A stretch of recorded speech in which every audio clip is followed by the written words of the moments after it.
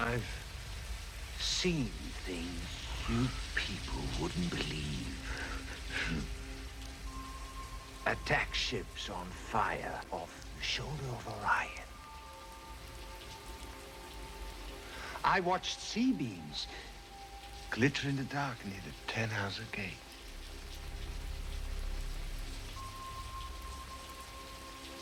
All those moments will be lost in time. Like tears. In GAMF Season 2. Time is 2:59 on the PM. Is it actually? It is actually. That's the correct time, isn't it? That is. Yeah, I just looked at my phone. Got to be even in a comedy bit. You've got to be factually accurate. I was thinking with this week because it's season 2. Yeah. Yes. We just reintroduced the whole thing concept. Sure. Yeah. Because we're gonna pick up. Hopefully, we'll pick up steam with this one. Yeah. Should we dive into it? Yeah. Sure. Let's. Are you recording anyway? Are you recording right now? I certainly am. It records when you start when the conversation starts when the call starts. So do you want to dive into Blade Runner, or do we want to do a reintroduction of? Let's do a reintroduction stuff. Okay. Yeah, you kick us off. I've got some things to get off the floor. All right, sounds good. So welcome to GAMF. GAMF stands the T is silent. GAMF stands for me, Gerard, and Mark FaceTime. So basically we're two longtime friends who have moved. Well, I've moved several thousand miles away to the United States. Mark is in the West. The same place I was 10 years ago when you left. Literally. Yeah. And as a way of keeping in touch and talking more, we decided to start FaceTiming regularly and thought, well, there's no point in doing anything anymore unless it's content, right? Content. That's what I said in episode 1. That's a callback. It is a callback. Yeah, there we go. So we generally discuss film, something on TV, some kind of social issue. We've done podcasts, other podcasts, and TV stuff, and then internet videos, various different kinds of things that just pique our interest and just chat about them, basically. Yeah, whatever, really. Yeah. And actually, you know what? Hey, season 2. Season 2. If anybody wants to send us in something. Yes. It's been a couple of months since we did this. How was your summer? Instead of how was your week? Get it? There you go. Yeah. It kind of flew by, to be honest with you. It was pretty good. Just working and various things. Yeah, nothing really super eventful, to be honest with you. Just pretty standard. Rode the bike around a bunch, tried to stay out of the heat.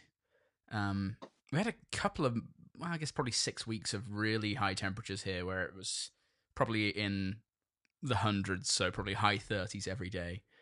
And then you came and visited, which was very pleasant. Yes, and we shot some stuff and went and saw some things, which, depending on how we edit it, we're going to have some car GAMFs from a couple of movies we went to see. Yeah, there will be a later episode that is actually an earlier episode that we will drop it out there. I think that one I looked, and both those films come out on video in mid to late November, so I'll probably do it then. Okay, great. I won't spoil it. And then no, no spoilers. Yeah, so pretty good overall. Kind of flew by, like I said. It was pretty quick summer. There was a potential that I was going to go to Puerto Rico for a little bit there for a conference, and never did. Now there's no more Puerto Rico. Exactly. Yeah, it was the week before the hurricane hit as well that I was supposed to go there to present, and definitely my heart goes out to the people out there. It's a tough situation for them. So yeah, everyone affected by those hurricanes and the Vegas thing and everything. How was your summer? Same as yours. Yeah, just kind of flew by. I don't have a motorbike. You didn't come and visit me. We didn't film anything here. Exactly the same as yours. Yeah. No, I was around here most of the summer, so I helped out at my parents' farm a little bit. Cool. Trying to think of anything significant that happened that I wasn't visiting you. But I visited you. Yeah. And we did this, but offline, off content. Although there will be content, like we said. I'm trying to think what the hell else I did. There is an element where it just flew by, or it feels like it did anyway. It's weird how that happens. happens. I went on a little holiday in I was about to say Devon, Cornwall, to visit Harry. Yes, that was kind of nice. Did that for a couple of days. That was really nice. Shout out to Harry. She'll be listening at some point. Whereabouts in Cornwall does she live? Bude. Bude. Oh, okay. Which is not a place I've ever been. I actually went as part of it. We went to Ilfracombe, where I holidays as a child. Oh yeah. And we managed to find the actual location of the caravan we used to stay in when we were young, based on my really shitty geolocation skills and a bit of memory. Like, I knew where it was along the coast. And we drove up into the hills. It was like, this is too high. Went back down, and then we managed to get. It turns out it was never in Ilfracombe. It was in a place called. I want to call it Heel, but apparently no. I wanted to call it Helly, but apparently it's called Heel. Oh, Helle? No, Hele. Oh, okay. So, don't know what I'm thinking of. Helly, but Heel apparently. Heel, okay. Like, you know. I had a similar sort of thing, not in person. On so when I was a young lad, my mom's youngling. When I was a youngling, we went to Cage and Amuria. No, my mother's friend's sister bought like a derelict barn in northern France and turned it into a holiday home. Okay. And I was like, I kind of remember where it is, so I kind of did a Google Street View revisiting of that place, trying to find where it was, and I like found the corner where I remember walking to the corner shop, which was about probably a mile up this tiny little farm track. And it's a one-horse town called Helsay in northern France, in Normandy, near a place called Garonne.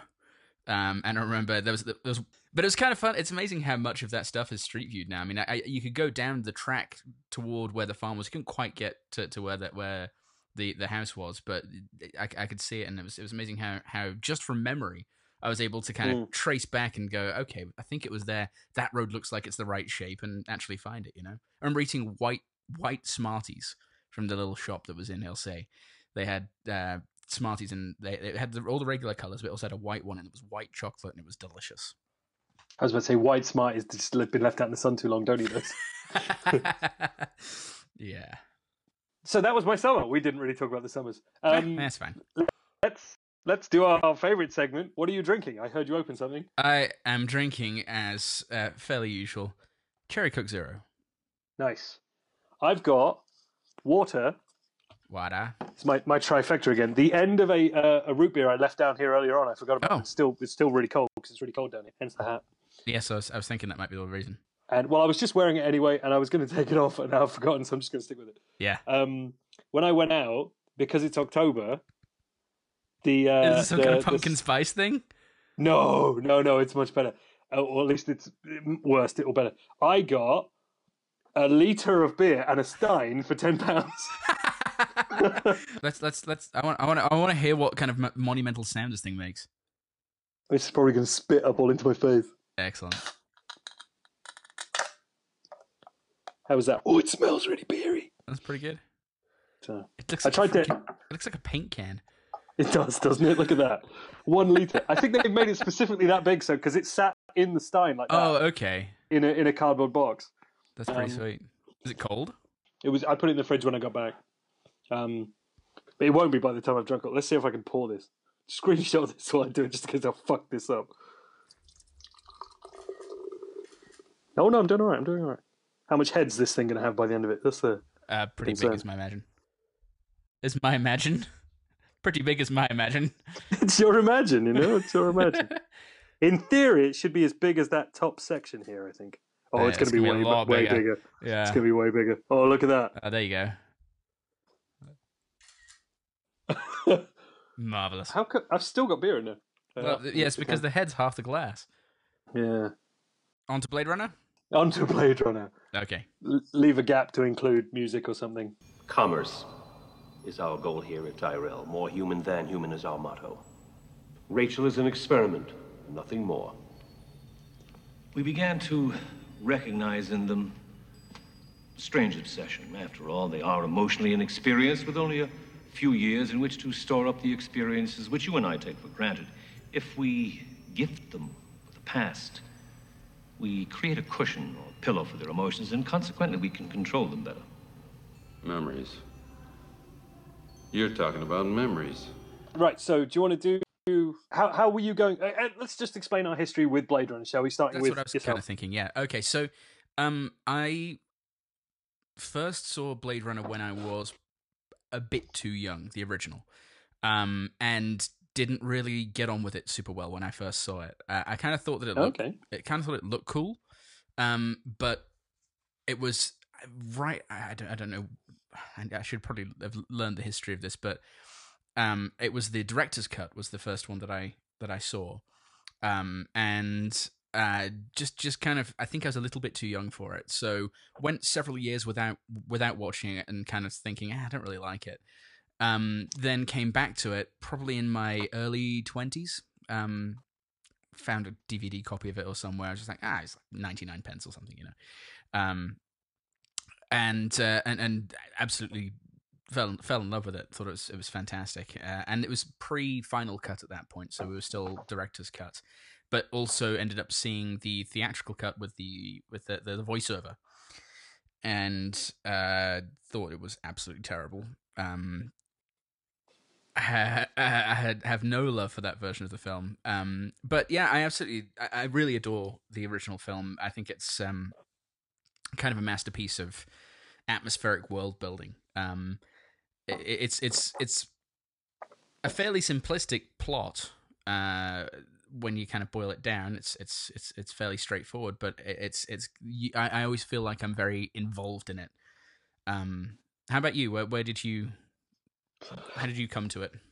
Quite similar. I mean, I grew up watching the theatrical cut on TV, so I actually have a lot of affection for that version. Okay, a lot of people do who saw that first. I just didn't see it first, so it was like, what have they done? No, I totally get that, because everyone says the same thing about the director's cut. You know, that's 90 or 91, I think that comes out, and it was apparently, I read the other night, it was released by accident first. The director's cut was? Yeah, I don't know how you release something by accident, but I guess it existed, or a half-finished version of it existed, and they must have just shipped it on video or something. Whoops. And that was when people were like, wait, what's this? Oh, got you, yeah. And that's when they go back and, you know, it gets the re-release and it comes out properly in you know, the start of the 90s. I don't know how that's, you know, that's completely unreferenced, but yeah, that's what I read. Interesting. But yeah, they don't advertise for killers in the newspaper and stuff. I kind of dug all that. Because I like old black and white film noir crap, yeah, and that fits quite well in there. And then, well, actually, now you see the other one, it's obvious that it's bad, and there's actually not that much of it. It disappears for whole sections of the film until they're trying to drill home a point.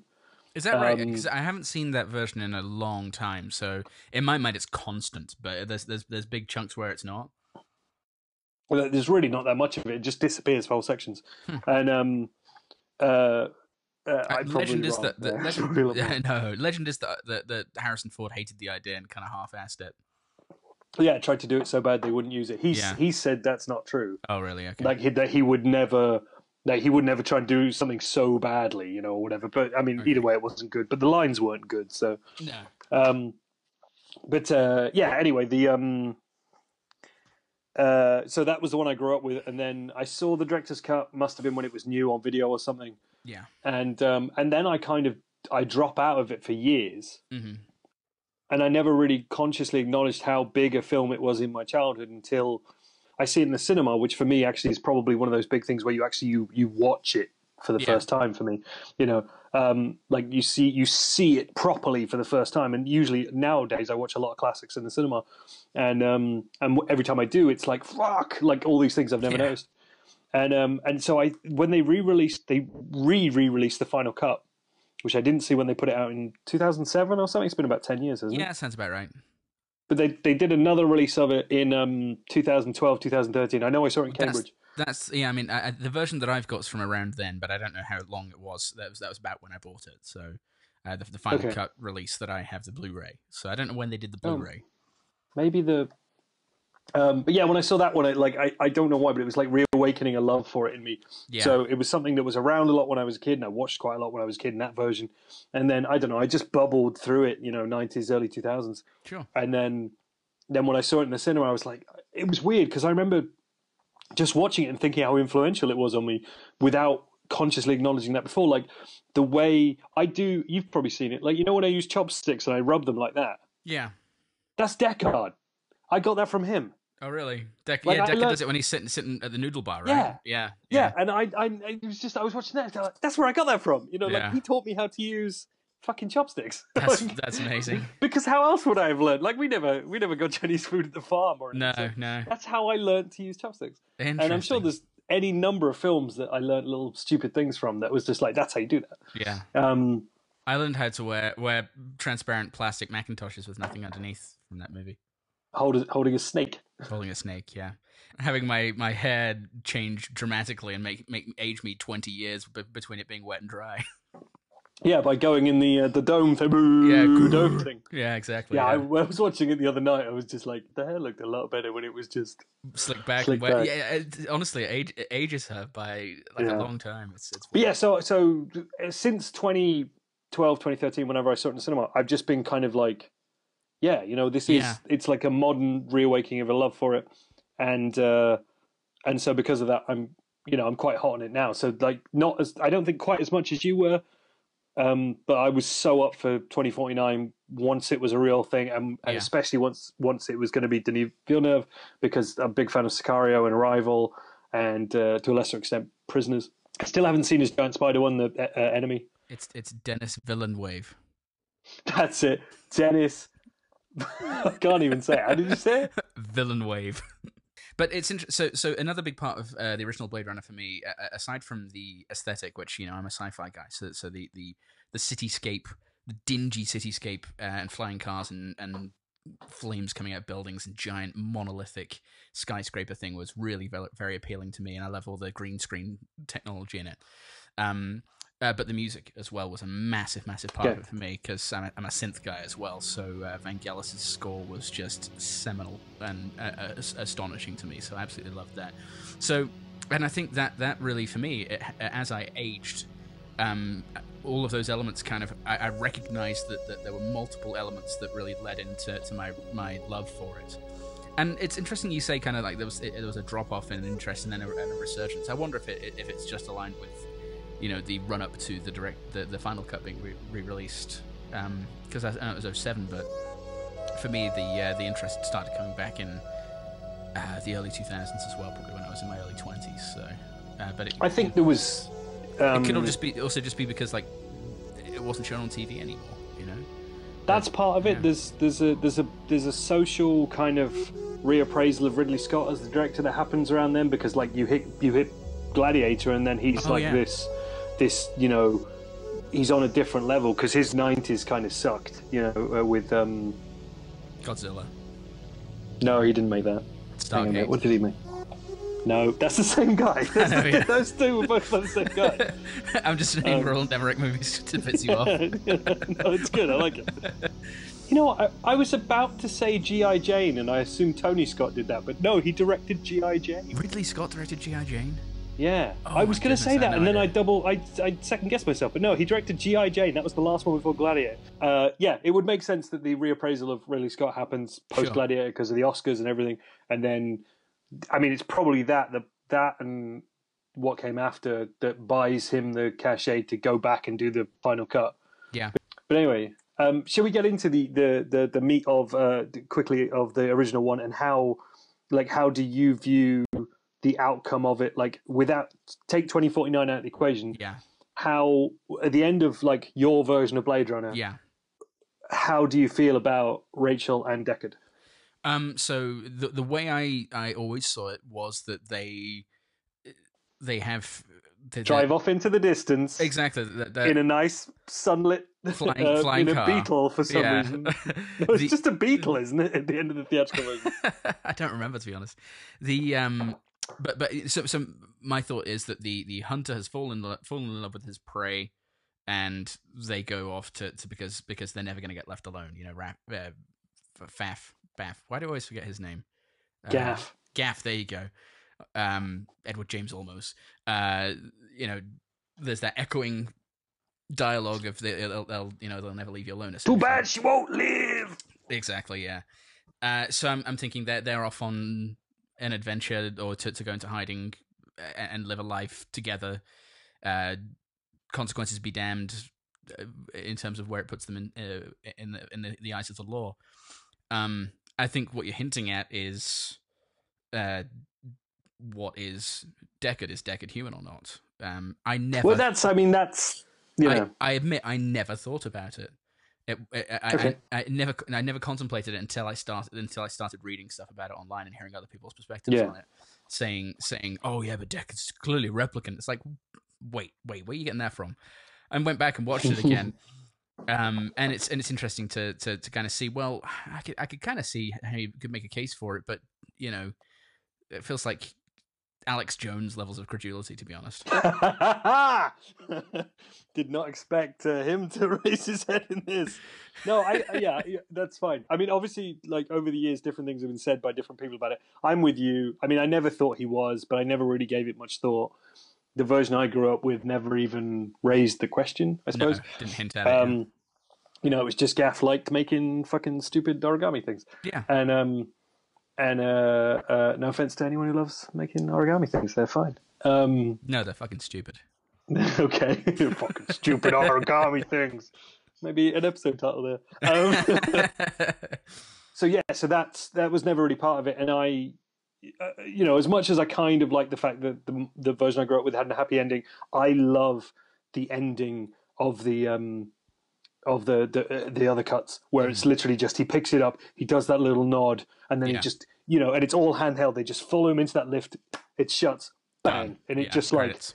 It's just kind of like it's just that little rays of energy and rays of intent that just leads you into a kind of, okay, you're going to leave with a lot of questions about, well, not questions, a lot of ideas about what comes next, and that's going to be enough, and that'll get you through the next 30 years until there's a sequel. But I'm sorry, what I was going to say was that over the years, obviously, Ridley Scott's very convinced he is. Yes, that's what I've heard too. And Harrison Ford has said the opposite. But then Harrison Ford said a lot of things about how much he hated it and how much he'd never do a sequel, and here we are. True. So, yeah. I mean, I don't want to get, probably not wise to get into it, but I've read all sorts of things about the production and how it was absolutely hellacious. He literally said that his favorite thing about working on it was going home in the mornings because he worked. It was all done overnight because LA in the darkness and everything. And I mean, I should think it was a tough shoot because I mean, you see how much effort must have gone into lighting that. Oh, seriously, yeah. I imagine there was a lot of waiting around, and I get the impression it was probably not the most organized of shoots, just from the way the film was and how I imagine a lot of things changed on the set. But that just the effort that went into producing that look must have taken a lot of time. Well, there's nothing in that film that really feels like a set. Sometimes when you see things, even big budget things, you kind of go, "Oh, that's a cool set." But with the original Blade Runner, you just kind of think you're in the world. At least that's one of the things that I love about it is that I never kind of like have that step back where I'm like, "Oh, that's kind of a cool effect." I'm 100% bought in. I'm a mark for Blade Runner, I guess. Blade Runner turns heel on you in the next 20 minutes. I'm going to be so upset. But no, same thing. Like there's so much, like there's backlot and there's real LA and there's sets and there's all sorts. But it's such a lived-in world and so done on a budget, I think, as well, that it's such a crazy achievement in any way. And we both know that like that sort of destroyed most sci-fi for the next 20 years, in terms of trying to look like that. And it still does. I mean, Ghost in the Shell earlier this year is still very Blade Runner. And so I actually talked to my mom about this, and she read the book, Do Androids Dream of Electric Sheep first. Okay. She's a big Philip K. Dick fan in the 70s and when she was growing up. And from her recollection, there's no hint of that in the book. I doubt there was in the script. I think it was one of those ideas that they're kind of like, in the way that filmmaking doesn't anymore. There's a lot of kind of beat, that 70s, early 80s period. There's probably a lot of drugs on set. Probably. There's a lot of kind of beat people working in film that are kind of like, it's essentially like sci-fi Easy Rider. So yeah. I think there's a lot of things where there's a script, but they're kind of working through a lot of things on the day. And I think some of the replicant stuff certainly ends up coming in there as it goes along, and they're kind of like, oh, what about this? How's about this? And then that's how it's kind of almost like the conversation was 5 years earlier. It's something that's shaped in the edit more than in the script. Right. Where does this sit for your mother? Is she a big fan of the film, or is she just a big fan of Philip K. Dick? Big fan of Philip K. Dick to begin with. Really liked the first film. That sounds ominous. Had some interesting perspectives on it. Quite frankly, that I was like, the phrase "you're just wrong about that" may have come out of my mouth when we were talking about it. Oh, we'll get into that in the second half of this. It was about the first one, actually. So I mean, really? I could mention it. So in her view, Roy Batty, Rutger Hauer is the protagonist of the first film, and so she kept comparing him to Ryan Gosling's character Kay, and I'm like, no.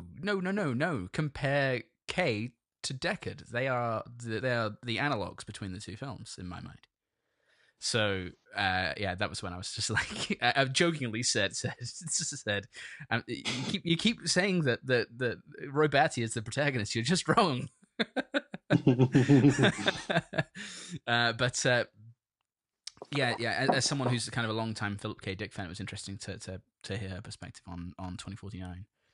And because it's, to an extent, it's the same people taking their world further without even going back to the book. Yes, it's a continuation very much of the narrative from the first film, I think. Yeah, with everything they created or whatever, like precisely, no even like reverence, I would think, for what Dick had done. So even though in 2049 it does say based upon the Android's Dream of Electric Sheep in the titles. I think it'd have to, though, legally. Does it really legally? Okay, interesting. I would think so, because it's based on a property that's based on. Yeah, that's true, and that property is probably still in copyright. Character names, I don't even know. I can't even remember whether any character names were taken from the book. I think Deckard is from the book, but I'm not sure. That's what I was wondering, but I think I have read the book, but I think I read it when I was fairly young, or maybe started it and never finished it. I'm not sure.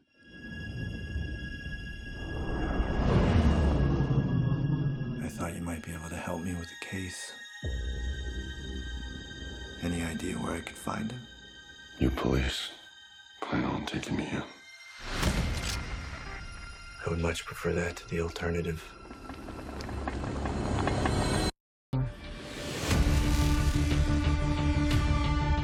You're a cop. I had your job once. Things were simpler then. What do you want?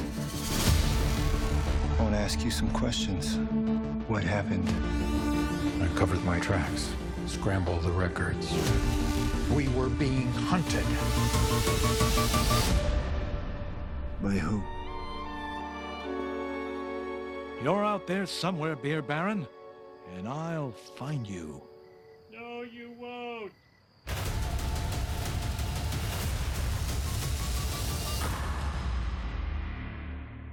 Before you saw the film, how were you feeling about it?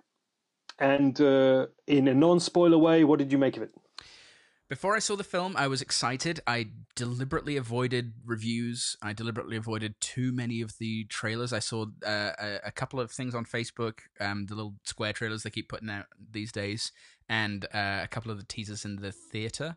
My overall image of it was, it looks absolutely stunning. I just hope that, but I remember thinking that I remember seeing stills from the remake of Total Recall and thinking it looked okay, and so I was cautious about it. So I deliberately tried not to build it up too much because I was worried about being disappointed.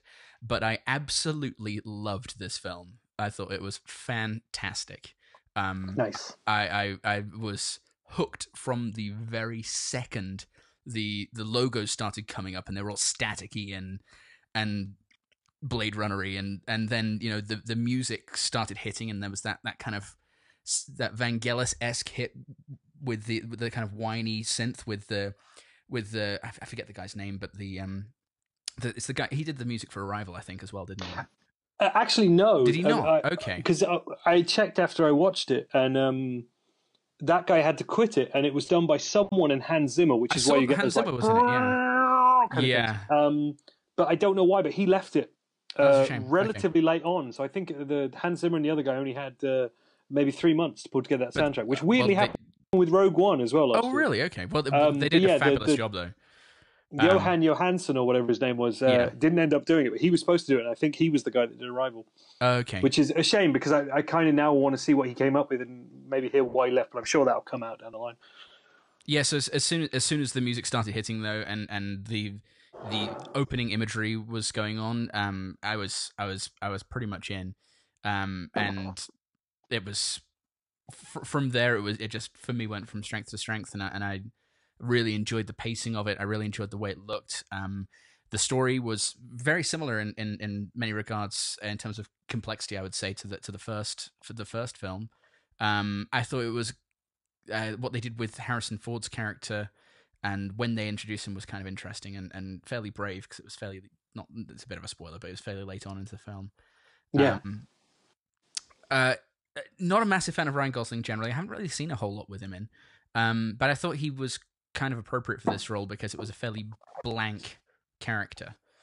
And yeah, I think his that's a do that again.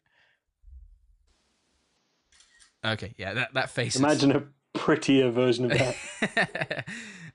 It is appropriate for that role, where he is essentially the role of replicants has been shifted, and you know he's very different than the replicants in the first film. So no, I thought that's a bit of a spoiler. Oh, okay, you can cut it out. No, it's fine. Fuck it, we're into spoilers now. We lasted all of like 3 minutes. Yeah, it's fine. Just we'll put it in the show notes. Okay, good to know. But yeah, it was. I thought it was really, really fantastic. What were your thoughts on it? Because we're already in spoilers, I'm just going to say same. Okay. I don't think I had as many. I don't think I bigged it up as much as you had. But even then, I know you kept yourself from disappointment. But I was so waiting for it to come out for a little while now. But it wasn't kind of like, I'm betting my entire life on this film, right. You know, like. Yeah. But I was looking forward to seeing it because, like you said, it looks really great, and it's Roger Deakins, and I fucking love Deakins. Oh. Deakins like a motherfucker is an expression me and Luke use occasionally when things look good. For the audience's sake, what else has Deakins done? This is for the audience's sake. For the audience's sake. Yeah. He did he do the last Bond film, or did he do Skyfall? But they managed to get him for that. I saw him once, or I'm absolutely certain I saw him once walking through the BFI foyer while I was in a workshop thing upstairs, and I just saw him walk through, and someone must have noticed him, and he just kind of gave him a wink and a point like that, and to me, I just imagine someone like, because I would have probably gone, fucking Deakins! Deakins like a motherfucker! Yeah, wink and a point, and he just looks so happy, and he looks like such a joyous, tall old man. Oh, I love it. Right, his top 4 on IMDb are Shawshank. Oh, wow. No Country for Old Men. Stunning looking film. Beautiful Mind. Okay. And Skyfall. So he shot Skyfall. Gotcha. Okay. Right, so should we go full spoiler? Because I know we're just starting around. Do you want to just go full spoiler? Did you see it? You saw it 2D though, right? I did see it. You saw it 2D? I did. You saw 2D IMAX. I was about to say, you saw the 2D IMAX. For some reason, over here, we've just got the 3D IMAX, so I'm not going to go and see it in IMAX. No, fair. Did it have any height to it, or was it still It had height 235? To it. Yeah, I think, yeah, I'm pretty sure it went to the top of the screen. Oh, bummer. Okay, so it's actually a different, so it's got more. Yeah, and it was, and the sound. Yeah. From that first whoa, I was like, yeah, I'm in this. It's brilliant. Fuck. Now I want to see it on IMAX. So good. But yes, okay. If we're going into spoilers, yeah, deep dive, folks. Deep dive. So we open on the this aerial shot, and we see Batista. Who we find out is Batista. And his amazing metal helmet. Yeah, it's pretty cool. Yeah, and that's another thing that was very strong about this. I thought was the costume design is phenomenal. And immediately I know that he's kind of the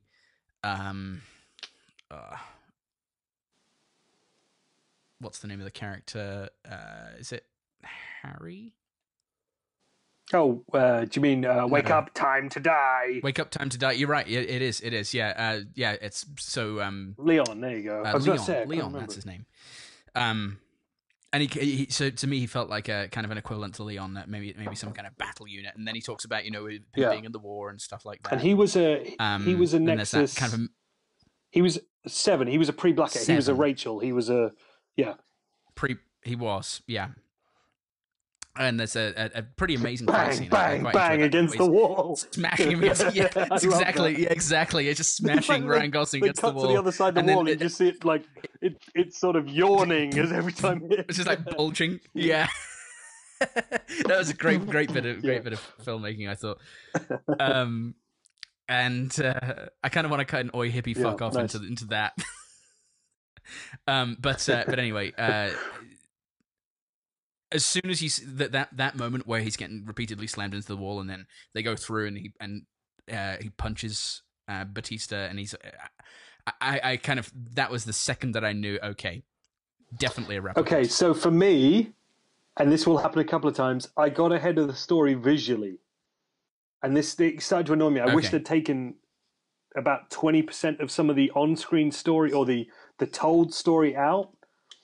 Because it would have made it would have slightly like obfuscated it and kept me a little happier, because it felt like occasionally they put just a little too much in to try and get people on board. When he's in the car, before he even gets out of the car, he's got his little ID badge on the screen saying who he is after he calls whoever, and his head's doing that thing, and he's naked in the picture, and it's like it's just like those original, ID photos from the he's original got the little head movie. stocking, and he's just doing that, and I was like, oh, so he's definitely a replicant. And okay, sorry, I missed that. This is the thing, because I watch everything, and I saw that, and I was like, oh, he's definitely a replicant then. And also, he was Officer K, jumble of letters and numbers, rather than he's got a name. And I was like, oh, he's definitely a replicant. And then Batista says it, doesn't he? It's like, you kill our own kind or whatever. And I knew this. I don't like getting ahead of things, but sometimes it's just there in the production design, and I tend to see these things. Not that I'm better than anyone else; it actually sometimes disturbs my enjoyment. But yeah, I saw it then, and I knew he was a replicant from the moment he stepped out of that car. In it, and they probably think they're being quite sneaky as well. With that, they think that it depends how you watch films and what you notice they're not making you look at, and I usually look for the things they're not directing you to. Also, I mean, I tried to look around because I know that Ridley Scott does a lot of. I think he calls it layering. Is the production design, with the fact that every frame has a lot of detail in it generally. So I tried to look around a lot, but with IMAX it's a little hard. Yeah, because actually, my neck hurts.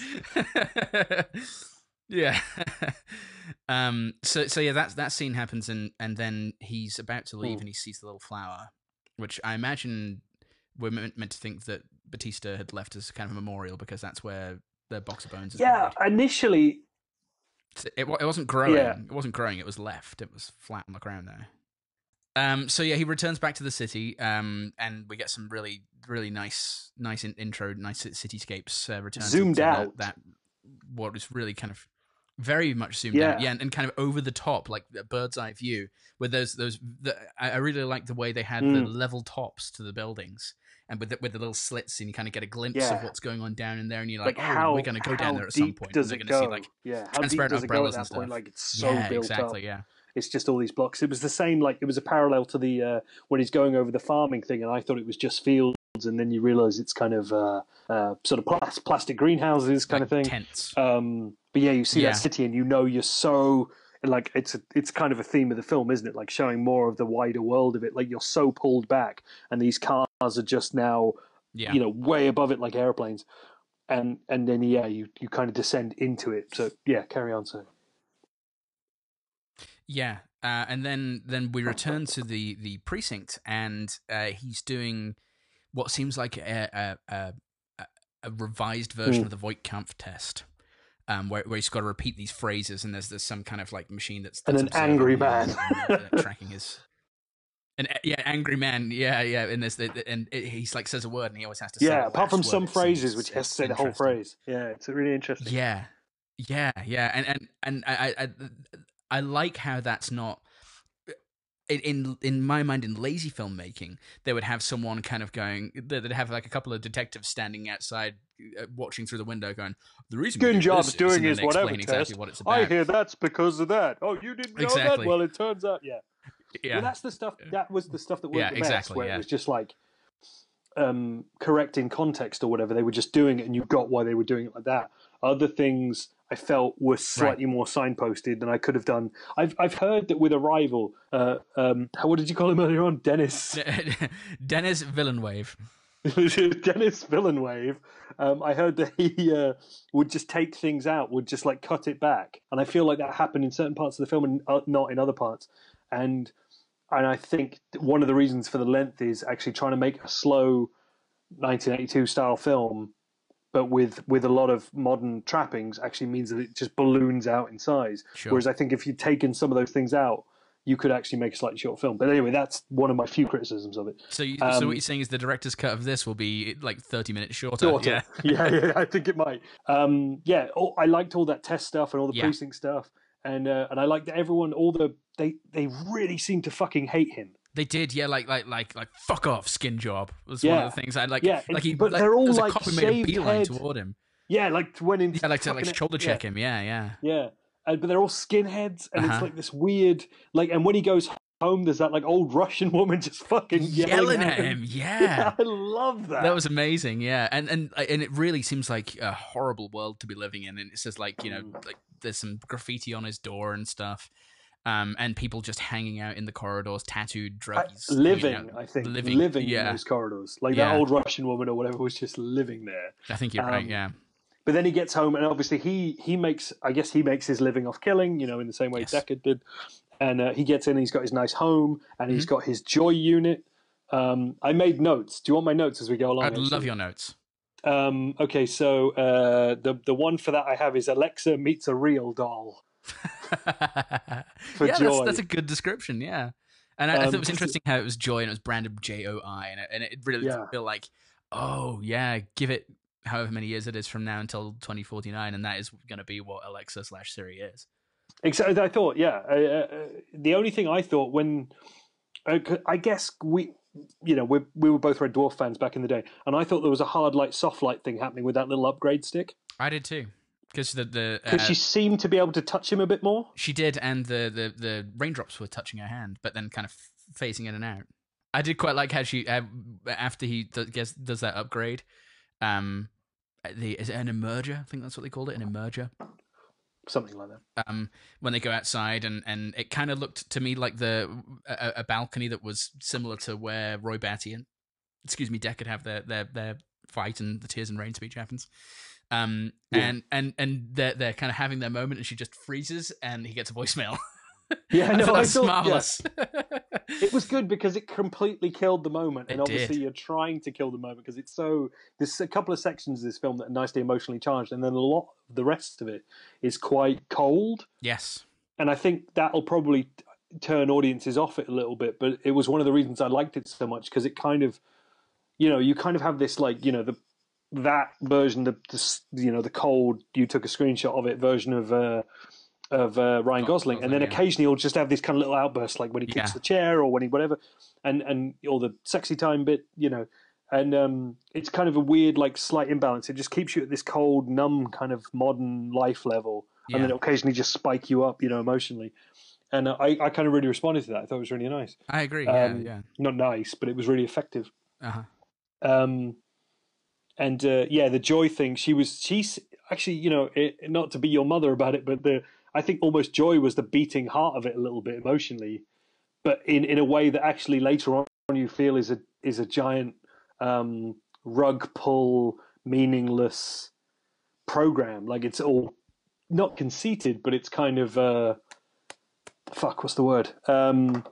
Like pre-programmed, it's hollow, yeah. And hollow is the right word. But I think there's also so because I thought that as well, and I think the scene if we jump forward, the scene you're referring to is when he's walking back right toward the end of the film, and he sees the advertisement for Joy, and she leans down and interacts with him and calls him Joe. Calls him Joe. Yeah, that was the key.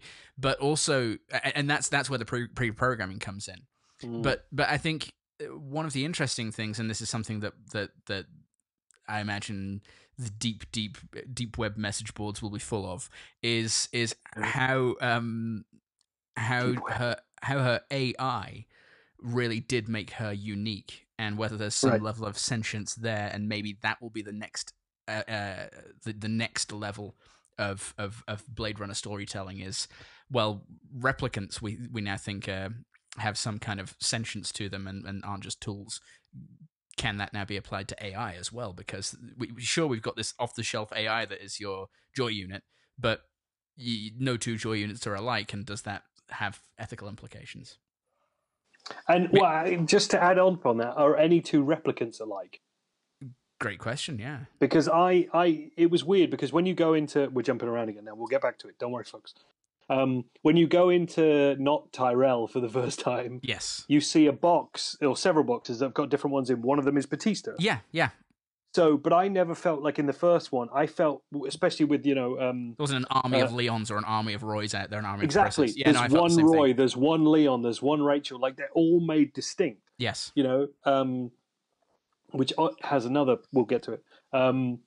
That each one of these replicants was still unique in their own right and was made bespoke. So it wasn't just like you had a lot of them and you couldn't just order another one. So in that respect, Joy is kind of unique in being something that's probably the same in each place and has all those different get-ups in each thing, but is probably, in terms of her AI, more distinct than each one of them. Because she's reacting to different people and going down different paths because different people have different wants and likes and stuff. But then there are elements of her, I think, that are the same. Like, do you think she's pre-programmed to say she loves him? Quite possibly. Do you think she's pre-programmed to say Joe? Is that the jump to name in terms of like John or whatever if it was a prostitute? Like, yeah, that's what makes you think. There's an interesting sort of. It's an interesting mess. I started overthinking it a little bit as well. When that scene happens at the end and the giant naked advertisement calls him Joe, I was like, well, did some of her data survive in the cloud? Okay. And she did facial recognition of him, and she did facial recognition on him, and that means that he can retrieve a backup or something. No, well, they very specifically say like if they kill the transmit chip or whatever, she won't exist anymore. But then, like, not Tyrell won't know anything either. Right. Like she'll only exist in the little pen stick thing, which I thought was nice, but that was a bit heavy-handed. I thought it was like, oh no, but I won't exist. As soon as that happened, you knew she was a goner as well. I thought. Yeah, that was the thing. I was like, oh, I hope they don't kill her at some point. Yeah. Which was one of those things that for me was just like, I don't want to get ahead of this, but you're laying it on a bit thick. Yeah, I thought so too. So okay, jumping back. Yes, jumping back. Where do we go from that moment where he gets the voicemail? Do we go and meet the Robin Wright? Robin Wright, yeah, that's it. His boss, Kay's boss. That's who Robin Wright is, right? Yeah. Yeah. Okay. Yeah, and you're in her office, and she's making lieutenant. the best of a slightly underwritten role. Yes, and one of my favorite shots in the movie, as far as practical shots went, was in that where there was from the outside of her office looking in, and there was the water going down that curved window. Yeah, absolutely loved the way that looked. I thought it was gorgeous. I thought that office was overlit for Blade Runner and overlit for Deakins. Oh, yeah. Like, I thought it was too much. Like, there was no shadows. It was just like downy lighting.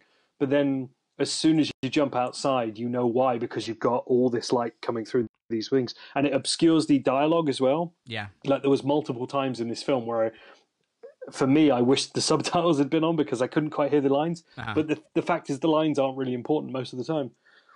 Well, that's like it's the context. Yeah, and that's a callback to the original Blade Runner, thinking about the moment where he's in the he's trying to figure out what the snake skin where the snake skin came from, and you just see it shot through like what feels like several windows, and he's talking to some merchant, and you can't hear what they're saying. Talking to merchants, Dr. Badger, but we'll get to him. Is that the guy from sorry, another? I'm the Blade Runner now. Moment. Okay, yeah, all right, it is. Yeah, good. it is. Good to know. So after that and is that the point where she gives the whole there's a wall between the two worlds speech? Yeah, okay, gotcha. And sets in the task of finding out what happened because so we must have missed a scene. I think we probably have, but either way, like the scene they found the box, they've gone to the little like the morgue type area, morgue place. Yeah. I think actually we are jumping around a bit. At some point, it's confirmed that it's Rachel. The bones are Rachel. Yes, but obviously we know there was a C-section scar or there was a baby. I can't remember. You see the story he has as a memory as a child, and that sort of dovetails into him trying to find the child of the dead replicant Rachel, which we already know is probably then Deckard's kid, so he's going to come into it at some point, although like you said earlier, much later than I would have expected.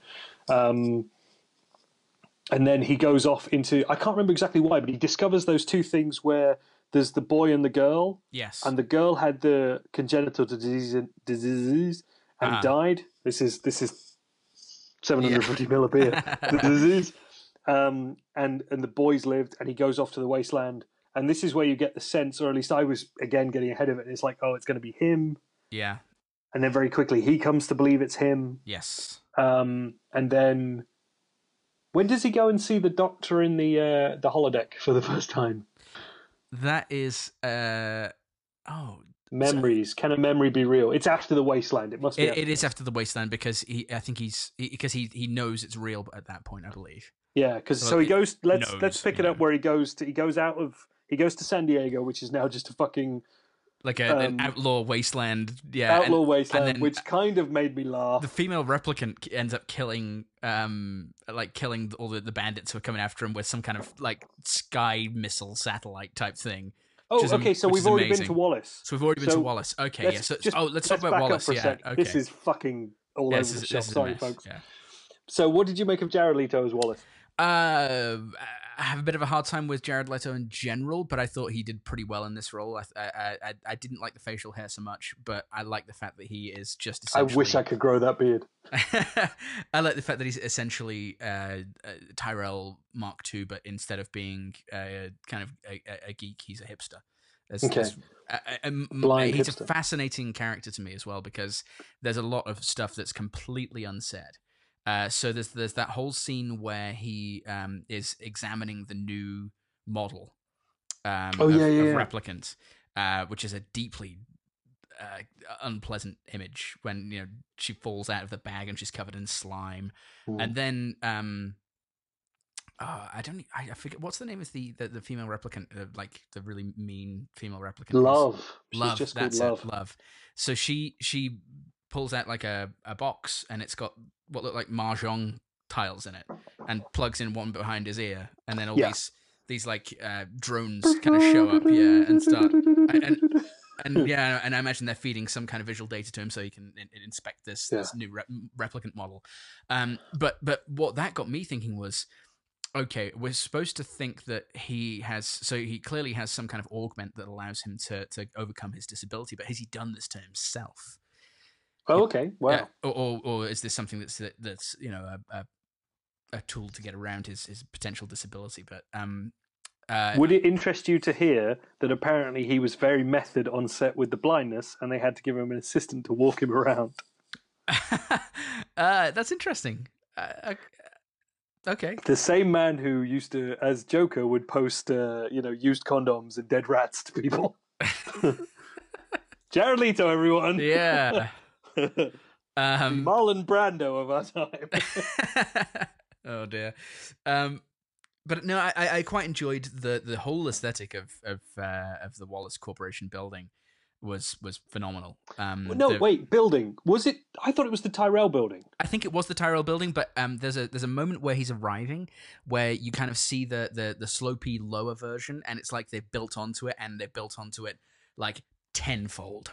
So the original Tyrell building is there, but it's a subset of this now massive complex Because that's what I thought, but I didn't notice as much the build on. But I noticed when they go up to it's that first pyramid kind of bit. Yeah. And I'm like, wait, he moved into his house as well?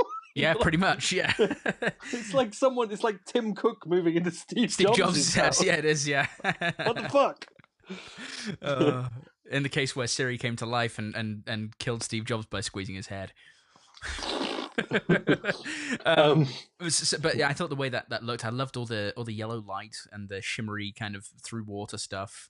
And it was the contrast between how the vault where they kept whatever those memory orbs were and the rest of the building and like lots of unused space. So it's clearly, that always to me signifies kind of megalomaniac type craziness. It's like Ceausescu, it's like a dictator kind of crazy, but cool. Yeah. It didn't surprise me that they had, latterly reading that it was Glasner who did the production design, that he had done Bond films because it felt like a Bond villain layer, but in a good way. But it felt like that. And I liked the lighting of it because obviously a blind man has no use for light, so a lot of it was very dark. Yes. And I kind of dug that. And so going back to the lobby scene where he gives over the hair sample, there's a kind of diagonal light from that, and it reminded me a lot of the moment where Deckard is waiting to see Tyrell and where he first meets Rachel, and they have those the window dark, the shutter things, wipes down almost, and it's clearly some kind of clever technology in it, and the angle of the light and the color of the light really was a callback to that, and I was just really into that visual aesthetic. I thought it was great. It's true. No, I agree. Yeah. Okay, so we introduced Love. She's a bit of a bitch. Yes. I'll come back to that actually later because there was a line I didn't hear it right, but someone confirmed it for me. Neander Wallace, he's being creepy with the thing. He fucking just obviously he wants to create a replicant that can have a baby. Yes, it's like that technology's been lost since they took over from Tyrell. Yeah. But there must have been a record that it existed that Tyrell created Rachel maybe as the first who could. Yeah. And he just fucking slices her through the belly. Oh, it's awful. Yeah. Oh, ugh. Really? Yeah, that was like, oh man, that's painful to watch. Because it really reminds you of, and that whole scene was very it felt very abusive. There was this he clearly owns this thing and he doesn't see it, even though he refers to them as angels. He doesn't see them as angels. He sees them as things that are to further his ends. And I mean, he literally says about the slave labor thing, that whole slave labor speech, which was in the trailers, and about how mankind had lost their taste for living. For organic slave labor or something, I forget what the word is, but it was kind of like, we need people we can abuse to do what we need to, and he's on about like them owning the universe, the stars, the stars, because he brags about having colonized 9 planets, and something that I thought they might have been tempted to do that I was kind of glad they didn't, despite my love for space travel and stuff. I thought we might end up getting like a glimpse of Off-World. Because they talk about off-world. I wondered if they were going to go off-world, especially towards the end when they're in the Lady Penelope car. I wondered if they were actually going to go off the planet. It so is a Lady Penelope car. It is the Lady Penelope car. It's great. I love it. The Lady Penelope Rolls Royce when they're flying through the... Anyway, we'll get to that. because Love says, he's like, Deckard's like, where are we going? And Love says, home. Yeah. So and where's home? And we never get home. It's like... But Wallace says earlier on that he has all the tools off-world to make him... talk or whatever. Yes. Like there must be certain rules that apply to Earth, and then once you get off, it's Wild West. Right. Yeah. It's international waters. You can do whatever, and clearly he does because he doesn't seem to spend a lot of time on Earth. Yeah. But yeah, so that's what. Then he goes off into the wasteland, in search of. They know it's Rachel at this point because they've got certain. That's when the blackout really comes into it, actually, isn't it? That you hear of this blackout, and there was. Someone says, who was it who says at some point it was 9 days until the lights came back on? It's the file clerk. Yes, right. Yeah. Okay, I was about to say it was in that scene somewhere, but there weren't enough people to say it. No, because he's asking Kay about what he remembers of the blackout, and obviously, I mean, I'm sure Kay's younger than the blackout, so his incept date is after the blackout because not many replicants survived. So he kind of sidetracks, and then. Very quickly, Love takes over and comes and takes him, and that's where we we see him go and see that memory or hear that the first conversation or snippet of the first conversation between Rachel and Deckard. But then in the little memory balls. In the little memory balls, yeah. But then he leaves, and I think I'm pretty sure. Does it jump to? Why does it jump to after that? Because I don't think we're going out. We're venturing to the wasteland yet, are we? To Harrison Ford, or is? No, the wasteland, San Diego wasteland. Oh, San Diego wasteland. Okay, yeah. And then you get the sort of wasteland dwelling scavengers or whatever. And then they're bombed from the sky, like you were saying. Yeah. And which is, I mean, and that was actually the only egregious kind of use of a swear word, which would have knocked it up a level in terms of a thing, which is like, do your fucking job, which just didn't feel right. It didn't. No. It kind of felt like maybe an improv moment that they kept in. I don't know. No, I think they wanted to make sure they got an R with you and a 15 here, so that it didn't look 12A compromised. I mean, there's some violence in that would have done it anyway, but just in case, I think let's have some elements like that just in case, just to nudge it up. Because it's not a Jurassic World reboot kind of thing. It's let's keep it for the adults kind of stuff. Yeah. I think that was probably why. I loved all the wasteland stuff. I mean, it wasn't quote unquote Blade Runner, and I think again because it was daytime, daytime, and it was this giant. I mean, fuck knows how they did that. Where'd you even go? But the amount of metal. I mean, I imagine it was an actual like junkyard, scrapyard type place that they shot in. I wonder. That's when you get into me wondering whether some of it's CG, some of it's practical, some of it's real. I think there's a whole lot going on there. There's going to be a special effects reel for this film that is going to be quite impressive. I think you're right, yeah. But part of it looked like a boat kind of junker yard, and part of it looked like a landfill, and then there was just so much going on. It seemed to me like what the structures that they were dwelling in looked like radio telescopes or satellite dishes that had been upended. Yes, that's what it looked like to me. There was actually literally at one point there was a dish still pointing up like bloody Endor, wasn't there? Yeah, there was. Yeah. So that's probably where I got it from. Yeah. But there was definitely some domes. Yeah, and I quite like the imagery of the kind of like the forced labor, child labor sweatshop type thing. Everything like that. And it was really interesting to see and the one kid knocks the box off, but the Fagin guy doesn't want to look like a bastard, so he kind of lets him go. Yeah. That was really kind of quite powerful stuff, I thought. And they're just sorting like heat sinks and fucking PCBs and stuff. Yeah, exactly. And the guy said, "Oh yeah, this is as close to off-world as they get because like some of this, unobtainium is going in the rocket ships." Right. Yeah. And that was quite powerful. I did too, and I thought we've gotten a glimpse of what is a nightmarish world for these children, and we're kind of glossing over it a little bit, but we're seeing kind of how awful it is in this world. The Fagin character, I thought it was kind of interesting that he seemed to play it quite psychopathic. Yeah, like he was on the edge of, and I think he was scared for his life. I think he was worried that Kay was going to kill him. Well, there was that moment, wasn't there, where it's like, he tells them to line up or something, like, how many do you want? And you got that impression of maybe child sexploitation happening. And then suddenly he was kind of like, I'm a cop. And he was just like, bigger than you've tried to bust me in. Yeah, stuff like that. And then, I feel like once he flies away again, those kids are turning on him and fucking killing him. Yeah, yeah, it could be. But anyway, he goes back to his record books, and by this point, he's a complete bitch. He is, yeah. He's like whimpering, cowering kind of. Exactly. Yeah. It was such a turn, and it was so nicely just kind of like flipped. Yeah, and that's why I feel like the kids are going to turn on him. Yeah. But that's when you're in the thing from the dream, and that was another bit where I would like, as soon as we landed there, I was like that.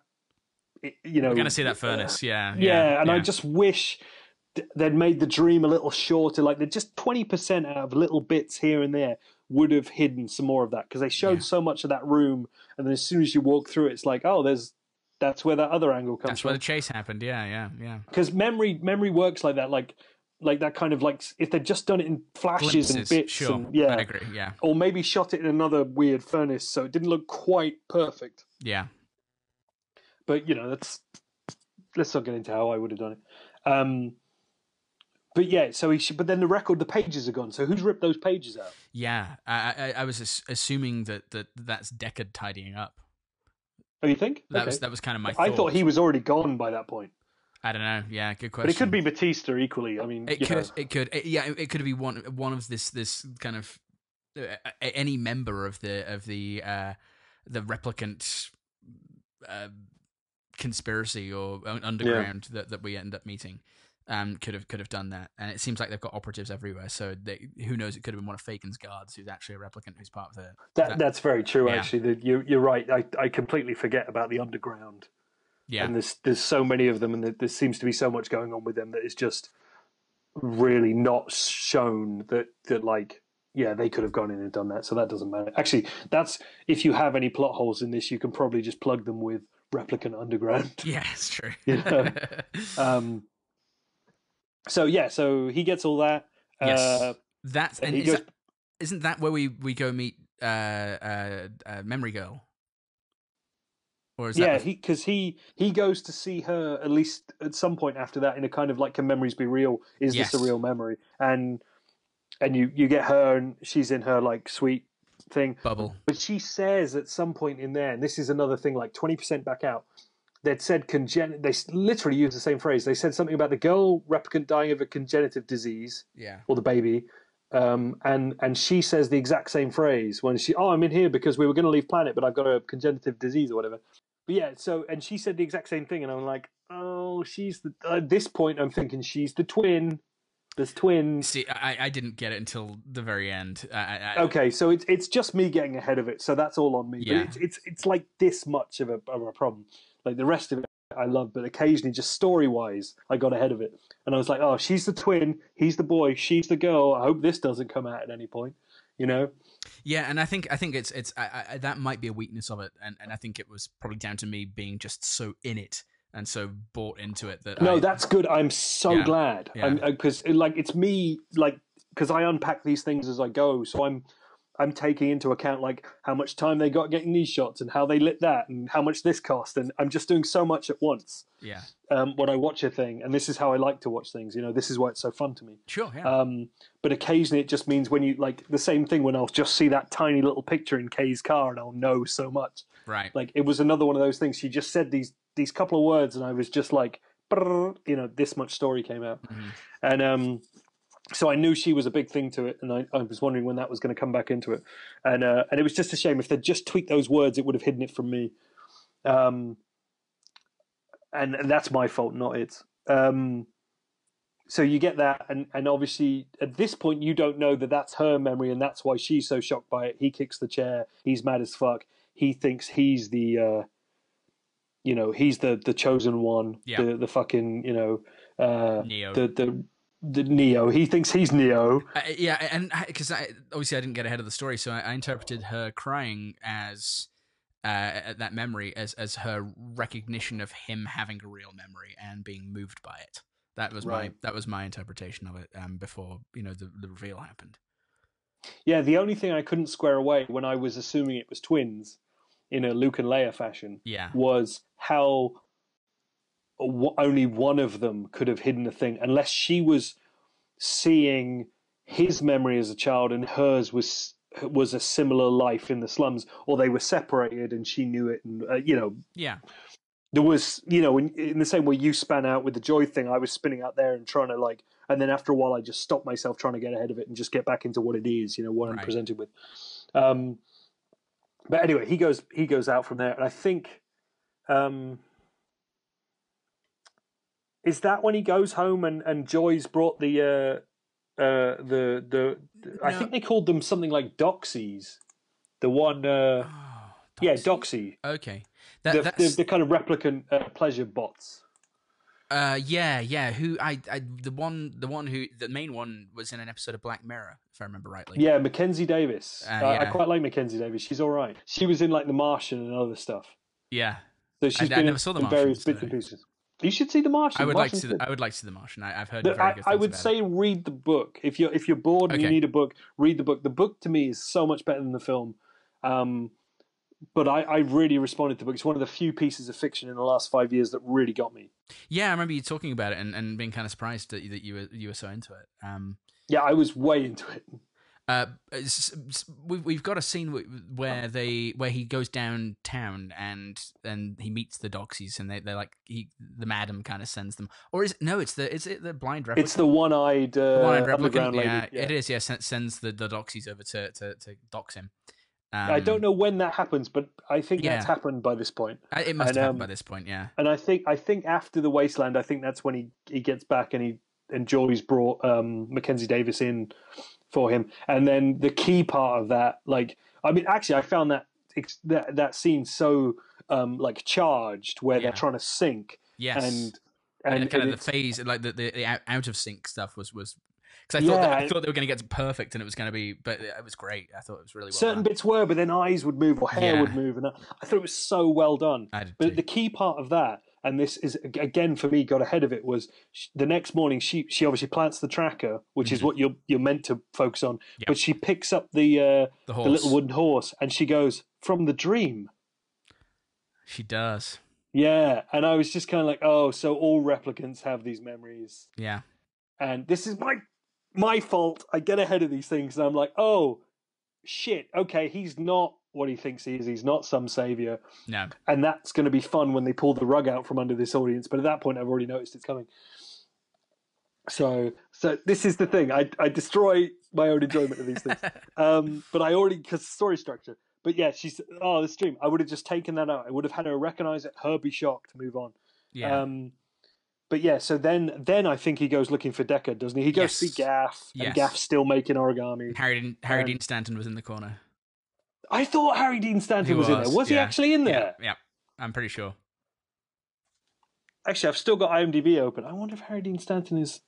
Is he credited? No, he's not credited. At least not on the official one. Because he died, didn't he, a while back? And I, like I said earlier, I watched all of the new Twin Peaks a while back. Yes. And he was in that, and it was nice to see him in that just before he died, and he got to do wonderful things in that. And I thought he was in that scene as well. But yeah, I'm pretty sure I saw him, unless it was CG Harry Dean Stanton. Why would you waste the money? I know, yeah. But I was really worried that they were going to do a CG Rachel, actually, for a while. Didn't they? I thought it was a lookalike. Because she didn't look quite this right. is what I was about to say, because it pulled me out of it so much. Oh, okay. Because it was, I mean, it's a pretty good version of it, but I'm pretty sure it's the same technology that got us young Leia. Young Leia, or no, did we get young Leia? Oh, we did get young Leia. Yeah. And young Michael Douglas in Ant-Man, and young Robert Downey in Kurt Russell, Guardians 2, yeah. with his dimples. Yeah. So he's just visited Harry Dean Stanton and Edward James Olmos, and you know it's coming if you've seen the original one, but you see Edward James Olmos fiddling under the desk, and you know he's going to put some origami up there, which was a nice touch. Kind of felt like they had to do that a little bit. And then I'm pretty sure we do head out into the wilderness or into the wasteland. That's when he goes looking for Deckard. I think there's something else in between, but he definitely goes, because they say something about he might. Does he? It goes back to it goes back to Batista's place, and he burns it to the ground. Burns it to the ground. Yeah. Yeah, because then he goes to see Robin Wright. He goes to see her, and he says it's done. Yes. Doesn't he? That's what he says. Don't worry. He's killed the baby. Yeah. Yeah, and because he thinks he's the baby at that point, and he wants to live. Exactly. And then he heads to Vegas. Well, doesn't he fail the Voight-Kampff test at that point as well? He's like off baseline, and she gives him 24 hours to. Is that point, or is that later? Yes, it is. Actually, it is that point, because I think he's not an officer. You're way off baseline. Way and off then he baseline. Explains that away as having killed the. Yeah. Yeah. And then so question for you: was Harrison Ford in Vegas? I think so. I think you so literally drive past. No, he was, because I was about to say. I think you drive past the weirdly the Luxor still there. I thought I saw the Luxor too. Yeah. No, but you definitely see the old MGM Grand, the current MGM Grand. Okay, gotcha. Yeah. So yeah, it is Vegas. Yeah. Okay, gotcha. Yeah, because you see that steppy, and you see the grotting version of the MGM Grand thing. Do you think the dirty bomb? Because they say, a dirty bomb or whatever. Yeah. In Vegas, do you think that caused the blackout in LA, because the EMP thing could have gone that far. It's not that far. Yeah, that's true. I hadn't thought about that, but it's possible. When you hear Dirty Bomb, you think of conventional, and this is just my understanding of it in today's context, not in a sci-fi context. You think of a conventional explosive packed with radiological material. That's some kind of so there wouldn't necessarily be an EMP associated with that, but it's an interesting thought. I can't remember whether they say Dirty Bomb in the film or not. No, they say it's dirty, don't they? And they say that Vegas is essentially a radiation hot zone. Yeah, they never say Vegas, but you see a pin on a map, and it's around the right spot. Yeah. Which I actually found that, given this week, and like we said earlier on, the Vegas stuff, I actually found it just a little bit tough. Oh, okay. In terms of empathy, thinking about Vegas being the subject of something tough, so horrible, to deal with, and it's just happening in real life. Yeah. Which I don't know, because I like Vegas. I like Vegas. Yeah. We've been there together. I found that just a little to deal with, but that's not the film's problem. Again, it's mine. So I just moved past it, and then he lands and he carries on, and I'll let you take it up. Yeah, so he obviously we land, and there's the bit where he finds the bees, and they're making honey. I presume that it's Harrison Ford's or Deckard's bee colony that he's using to make honey, I suppose. It's a very specific fandom thing, but I like Sherlock Holmes stuff. And when Sherlock Holmes, quote unquote, retired, he kept bees, and I don't know why. I took it as that, a great detective retiring, keeping bees was a kind of that to me was a Sherlock Holmes thing. But I doubt it was, but I kind of dug that it was, because you saw all this happening, on the scanner. It's let's go and find out what it is, and it was bees. I kind of dug that. That was nice, yeah, definitely. And because the way the film's shot and set up is that there's lots of stretches of atmospheric.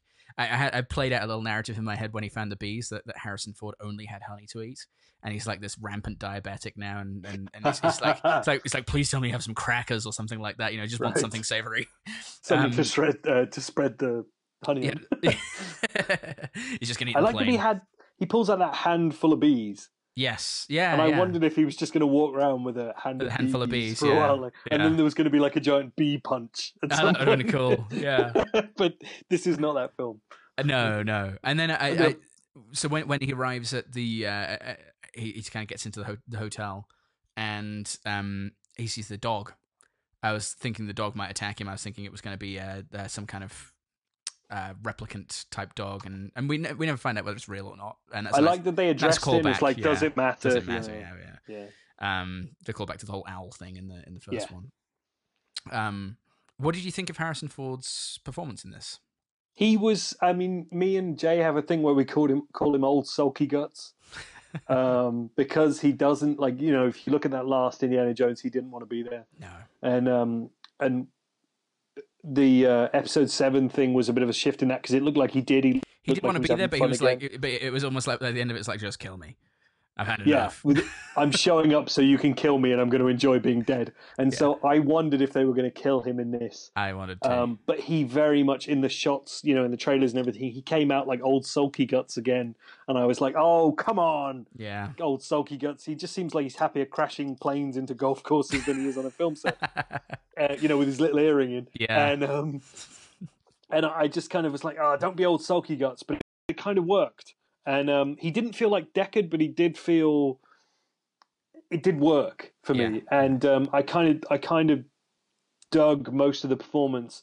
And spoilers, I know we're already in spoilers, but they didn't kill him. No. And I kind of liked that. Because I thought it was just these, because there was only that stretch in the hotel in the film, and I didn't think he was going to make it out that explosion / running through the wall bit. Yeah. Yeah, that was in the trailers. I was wondering whether he was going to make it out of that too. The moment where I really thought he was going to die in that, and this is jumping forward, but is where they're in the Lady Penelope car, and Kay is holding Love under the water to drown her. I thought he's taken his eye off Deckard, and he's going to turn around and realize Deckard's drowned while he's been killing Love. That was my thought. Would have been interesting, actually. Would have been a nice way to because how then where'd you go? You have this completely downbeat ending. Yeah. Director's cut. Director's cut. He dies in the water. But going back to Vegas, the tracker comes to fruition, and Love sends her army after him. Basically, sends Wallace's army after him to go and retrieve Deckard. And we've missed a scene, which I can I just jump in? Yes, please there's do. 2 things. One, the dog drinking the whiskey. Fabulous moment. It got a laugh. Whiskey. It got a laugh. Oh, really? That's awesome. Yeah. I mean, we never said this, but I was in a screening that had maybe 3 people in it, and I think one of them walked out halfway through. There are about 30 in my screening that started at 10:15. That's not too bad. That's pretty good, and that's a nice amount to judge rather than But there's the bit where Love goes to visit Robin Wright. Yes. And you have that weirdly up line where she's like, "Where is he?" Yeah. And it was just so set above, like that felt like it boomed from like every speaker in the room. Yeah. That was almost like I felt like, oh, she's using her replicant power to be louder than a human could possibly ever be at that point. Maybe, yeah. I just thought it was like, because like we were saying earlier, some of the lines felt like they're buried in the mix. They don't matter. That one was there to fucking grab you by your throat. It was. And I love the way she callously just fucking banged her off the desk. Oh, that was amazing! Like she used her face to get it next, and just like let it go. Head. Dunk. That got a titter as well. Right. I just love that she just dropped it. Anyway, so she gets to Vegas and like there was a bit of a weird thing here where it was like, okay, so she can't be using the tracker because at this point you don't know who the Mackenzie Davis prostitute is working for. True. That's a good point. Yeah. But that tracker is not what's brought her. No, it's not a Wallace tracker, is it? It's a police thing, the car or whatever, and so they all arrive, and then he starts killing it, and you get that bad dog or whatever it was thing where she tries to put him down for the first time, which I thought was kind of badass. Yeah, it was. I'm just trying to think if I've got any notes left there. You had all the fight between them. I thought was pretty cool. If you want them fighting, yeah, it's pretty good. They didn't last too long, which I liked. No, which you can't, because in theory, super strong replicants are probably going to best Deckard replicant or Deckard human, depending on which way you look at it. Yeah. And you've got all the callbacks, and you've got all the Elvis and everything. And I thought that scene was absolutely great in the way it was lit and shot. I agree. The only thing that kind of actually the only moment that I was kind of like, set design, the leather on all the couches in the lounge just looked too new. For Vegas, actually, that's very fair. And there were bags everywhere as well. And I don't know whether people just got evaporated. Maybe. But there was luggage everywhere, and I always drew my attention to it. Like, and none of it. Like, I don't know when that dirty bomb, whatever, went off, but it was still just luggage and stuff everywhere. Like people were rushing out, which would be fair, but none of it. Everything was kind of a bit too new. Yeah. And the leather in the couch is fair because obviously we've had shows. The only thing, and this actually in terms of the you had the classic Vegas people in that holograph display. Yep. And I was thinking, like, because of you and me going there, and the things we haven't done together, I was thinking, like, where are the Penn and Tellers? I was thinking the same thing. Where's David Copperfield? It's Celine Dion. David Copperfield, Celine Dion. Yeah, yes, I was thinking the same thing. Yeah. Yeah, because it was like the 60s Vegas. Yeah, exactly. Yeah, I thought the same thing. I did have that. Where's Frank? And then you got Frank in the next scene, which I thought was cool. That was a great scene. It would have been good, like the beauty of a Penn and Teller hologram in that moment. I would have loved that. Yeah. I was very much thinking the same thing. And actually, going back to the new leather, I kind of rationalized it a little bit. That the way I tied it up in my mind was, this casino was built right before the bomb went off. Fair, could be. I mean, it was a hell of a casino, and it's not one we know. So yeah, exactly. It didn't even pretend to be one we know. No, and I like that. It wasn't like New Caesar's Palace or something. Yeah. It was just called the Vintage Casino, I think. Oh, really? I think that's what it said on the big mat as he walks in, and there was a lot of shot from the Korean-looking symbols on the front. There were, weren't they? Yeah. So, but that's the whole world's tied together in different languages and cultures by this point. So yeah. Although it's very white, just to get onto that for a second, it's a very white future. Yeah, considering the original, there was a lot of like the Chinese influence. That's a little surprising. That's true. It's not like there were no characters who were not white, but you're right. That everyone who's kind of forefront in the movie was white. That's true. Yeah, there was. I mean, you had the Fagin guy, and you had the guy from Dredd, and Batista, I suppose. Batista, I suppose, he's Indonesian, isn't he, or something? Something like that. He's got a weird. Yeah, I know, he's from Washington, isn't he? Yeah, but he's got a very I'm not sure what it's. Also, to address that, Batista, did you expect him to be in more of the film? I absolutely did. Yeah. I was very surprised. Puts on his tiny glasses and dead. I love the tiny glasses. I did love that. Like, why has he got the tiny glasses? Yeah. Anyway, sorry. Back to the point. Yeah. So you have that.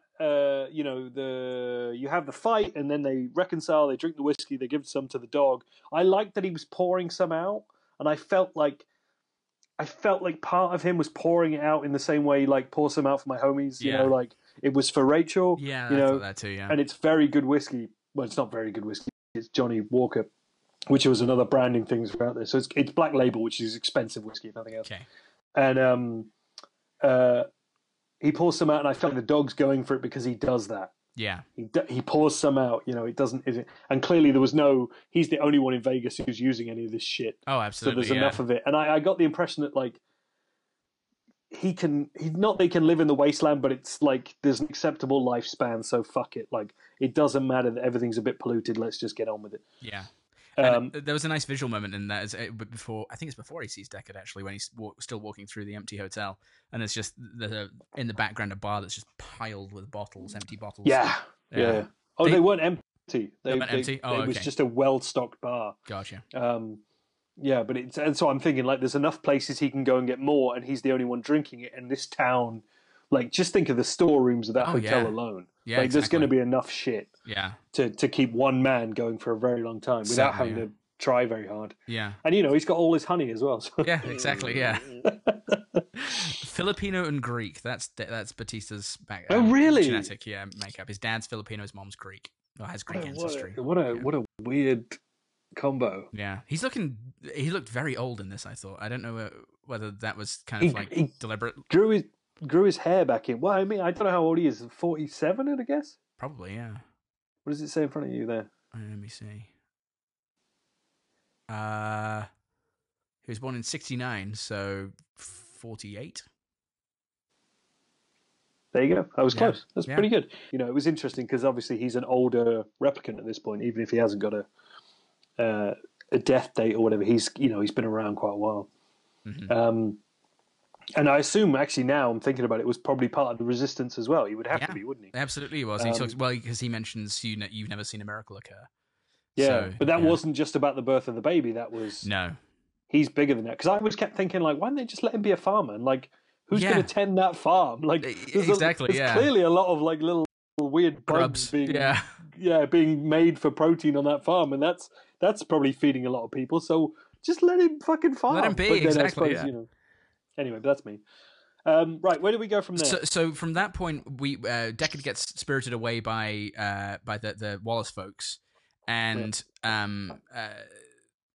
Kay gets taken by an as yet unknown group. And there's a moment where he's kind of like in and out of consciousness by a fire, and there's a flying car. Yeah, it was like that scene in Beavis and Butthead Do America where they meet where they meet themselves. The older versions of themselves, their dads, and they're by that fire. And then there was that, to bring it back to Blade Runner, not Beavis and Butthead Do America, there was that nice transition where the embers of the fire became the lights in Vegas, and it just kind of span around, and then they were back in the LA. The weird slums. Yeah, that was a really pretty moment. I like that a lot. It was that whole chunk was wildly unnecessary to me, but then that transition kind of justified all of it. Mm-hmm. And then he's in the church, which I assume is a real church, but I didn't know where it was. I don't recognize that church. I don't either. Where everything's half in water, and he's learning about the thing. Actually, you know what we didn't address? The bit where Joy is with him in Vegas. Oh yeah, okay, that's true. Which was nice, but then he immediately turns her off, doesn't he? Yes. As soon as Deckard She's comes back. looking at the window, and then Deckard comes back, and he's hearing whatever's coming, or Deckard's kind of figured out that something's coming, and he turns her off, and then we get the moment where Deckard's being taken away, and the Love comes and stamps on the little magic stick. Yeah, and that's when she dies. Kills Joy. You knew it was coming, but that was it all worked. Poor old Joy. Ana de Armas was just fucking amazing in this. I can't imagine. Yeah. Like, she's been in a lot of stuff before. Well, not a lot of stuff. She's been in enough stuff before. Like, I know who she is. Don't mind her. You know, like she was. What was the horror movie she was in with? Not horror movie, the home invasion movie with Keanu Reeves. She was in Knock Knock. Oh, okay, I remember that. She was in out. that. I don't think I ever saw it.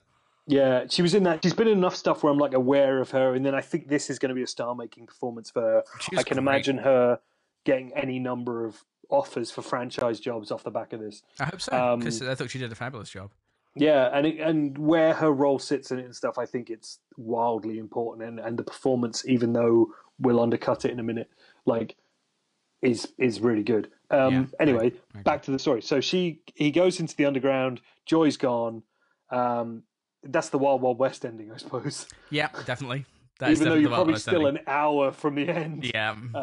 You know, Deckard's gone, probably to be killed or tortured. Joy's dead. No one's coming in theory to save Kay. Then Wilderness back to LA. Take it up. So he's tasked, but he ends up talking to this what is apparently a leader of this resistance movement, this underground replicant community, that is kind of had pseudo-religious undertones to me because of the whole referring to Rachel giving birth as a miracle thing. And there's a kind of an expository scene there where she explains everything and kind of tasks him with killing Deckard. That's what he's got to do in order for them to be able to kind of move forward with coming out of the shadows. And then I think right after that happens, don't we go to Wallace Building with Deckard in Wallace's water layer? Yeah, with CGI or lookalike Rachel / Rita, who comes out and it's like, you can have her if you tell us where they are and how this all worked. And then he's like, her eyes were green, you fucking idiots. Yeah. And then they just fucking shoot her. Yes. She is completely worthless to them apart from just blow her brains for out. that purpose. And there's a little bit of a shock on Deckard kind of has a little bit of a like a shudder or something when the shot happens. Right. And you can kind of tell that there's I think the majority of him is like he knows it's not really Rachel.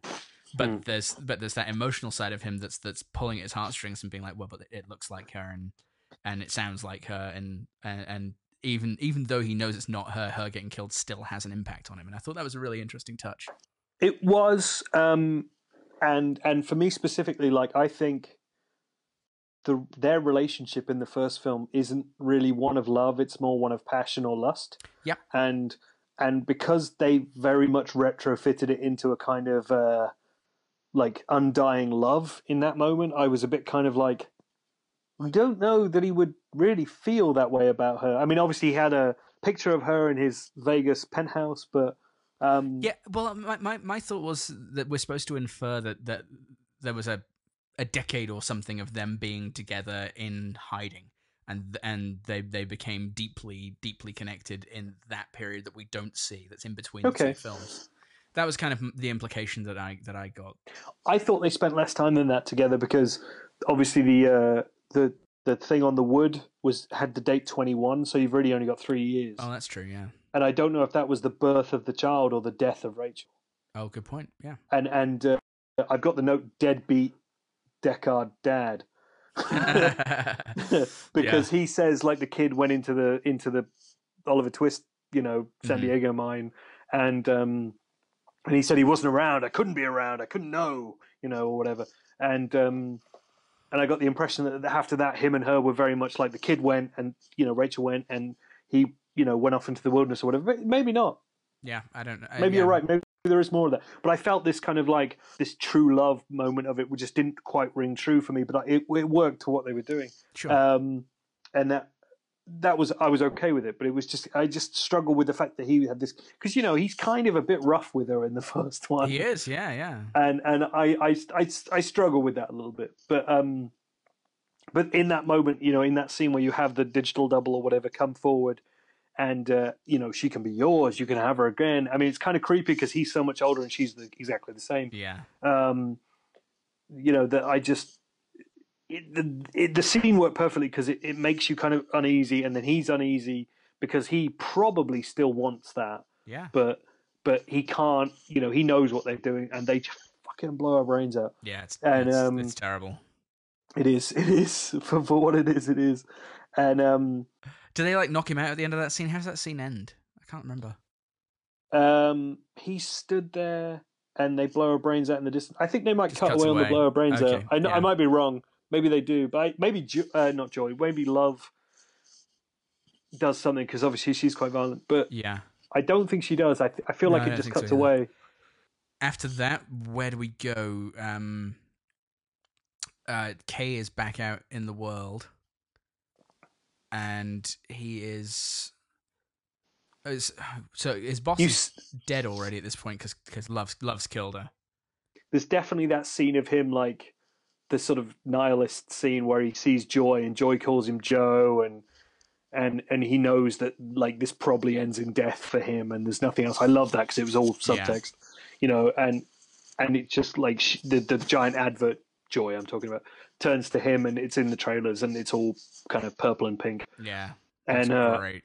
It looks amazing. There's so many scenes that are just so bathed in these colors, whether it's the orange of the desert or the yeah. You know. Did you see the big Atari logo? I did see the big Atari logo, which bothered me in the trailer, but actually in the film didn't bother me. I quite liked it. But anyway, all that happens, and I think it's just like him knowing that like he needs to do this, or he needs to do some version of this, and then there must be something else. But then we're in the Lady Penelope car. Yes, because he goes to intersect it, and they're headed. They say like Los Angeles Airport at some point. They're almost a spaceport maybe. That they're heading off world so they can do the torture and everything. Yeah, and I guess that the launch site is out at sea because they go over that cool wall that's on the edge. I really like that visual. There's one moment earlier in the film where you just see this sheet of water coming down concrete, and it's and then you see the other side of it, and there's just this kind of crazy Pacific Ocean lapping up against this giant wall that separates it from the city. I was trying to think. I was trying to think when I saw that where LAX was and how close to the water it was, whether it was still LAX. In terms it might of that, be, and it's just the seas kind of consumed that part of LA. If you think that's what's going to happen at some point, like in terms of, you know, how much of we're going to lose as the ice caps go and everything, like, you know, you see these projections of how much of Florida will go and how much of LA will go and New York, and it's probably fair in terms of that. Yeah, but let's not get into global warming. But yeah, they take him out and they're not going to make it, and they crash into the water. But I think there's more scenes. But let's yes, I think so. But we're kind of getting to the right point. Yeah, because they turn around and try and come back, and they can't make it over the wall, and end up crashing and skidding onto the edge of where that where the washing up. Tide is very much coming in. It's way close. Yeah, very dark scene. Very dark scene, but it looks great. I was just thinking, I'm so glad I didn't see this in 3D because I bet, the extra layer of darkness. Reduction, yeah. I have absolutely no idea how you go about post-producing the 3D for a scene like that. No. Because there's so little, well, there's not so little going on, but there's so little to grab onto to pop out. Yeah, that's true, and there's so much darkness that I'm just so glad I didn't go and do the IMAX 3D here. Yeah. Fucking IMAX 2D. I know, right? Anyway. And then so there's that whole scene where Deckard is restrained in the and in the Lady Penelope car, and after they crash, Kay lands and confronts Love, and ends up then that's that moment that I mentioned earlier on where they end up fighting, and he ends up killing her by holding her under the water. Yeah, she comes back a couple of times in classic horror movie villain, form. We haven't actually said, we jumped past it, but the fact that the bombshell that Harrison Ford drops in Vegas, where it's like, no, there was a daughter. Yes. Like, you're not the chosen one. That's where you get the Wild Wild West ending, and you know that he's it's not him. It's the doctor, whatever her jobs is in the hermetically sealed pod, which I still didn't get at that point. I didn't get it until after this scene we're just talking about now, until they landed at that building again, and I was like, oh really? That's when I got it. Wow. They have a sweet fight. He drowns her. I like it when she thinks she's won, and and I wasn't sure. She kisses him for no reason, and she either said, "I'm the best" or "I'm the last." Oh, okay. But Alex, who went to see it in Spain, where it's subtitled for Spanish, he confirmed that it said, "I'm the best." Okay. And I really liked that, and I was kind of like, you know what? Yeah, you've earned that. You are the best. You are the best. And but then she loses anyway. But then Harrison Ford, like you were saying earlier, maybe he drowns, maybe he doesn't, but they do pull him out. Yeah. But then you have that thing of like, he's telling old Kay is telling Deckard, "You did die. This is your dead. This is your death." And you know he's going to take that back to the Underground. Maybe he'll work with the Underground from this point. Right. But Deckard is dead in the same way that he told Robin Wright the child is dead. But there's actually, jump back a piece. Okay. There's a thing where Love says they can't lie. When she's talking to Robin Wright, it's like, of course he did. We can't lie. Or something like that. And then obviously she can, because she's fucking super bitch. Yeah. But it was really kind of interesting that, like, for some reason Kay can, or he has the capacity to put it away in a certain way. I thought that was really interesting, but it was a really small subtextual element. That is interesting. I wonder though if it's like they can't lie and get away with it is kind of the implication there, because it throws them off their baseline. Oh, it could be. Yeah, that's very true, especially if there's a baseline test. Yeah. Which maybe not all of them have. I don't know. Do you actually see any other modern replicants doing anything other than hooking? No, I don't think you do. You don't see any of them just in the world, do you? Well, you maybe yeah, they're just in the background. I don't know. Yeah. Yeah. You don't really even see any other humans. It's quite narrow in that respect. Yeah. Well, there's lots of other humans, but they're set dressing. Yeah.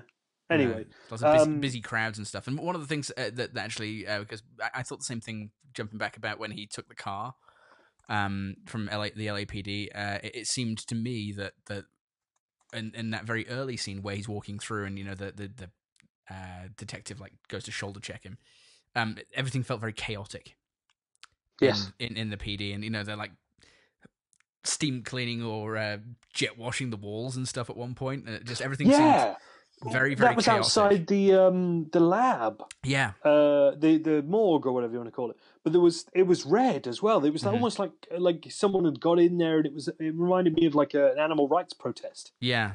Like they were spraying like this red, almost spray paint or blood off these walls, and I did wonder what the hell that was.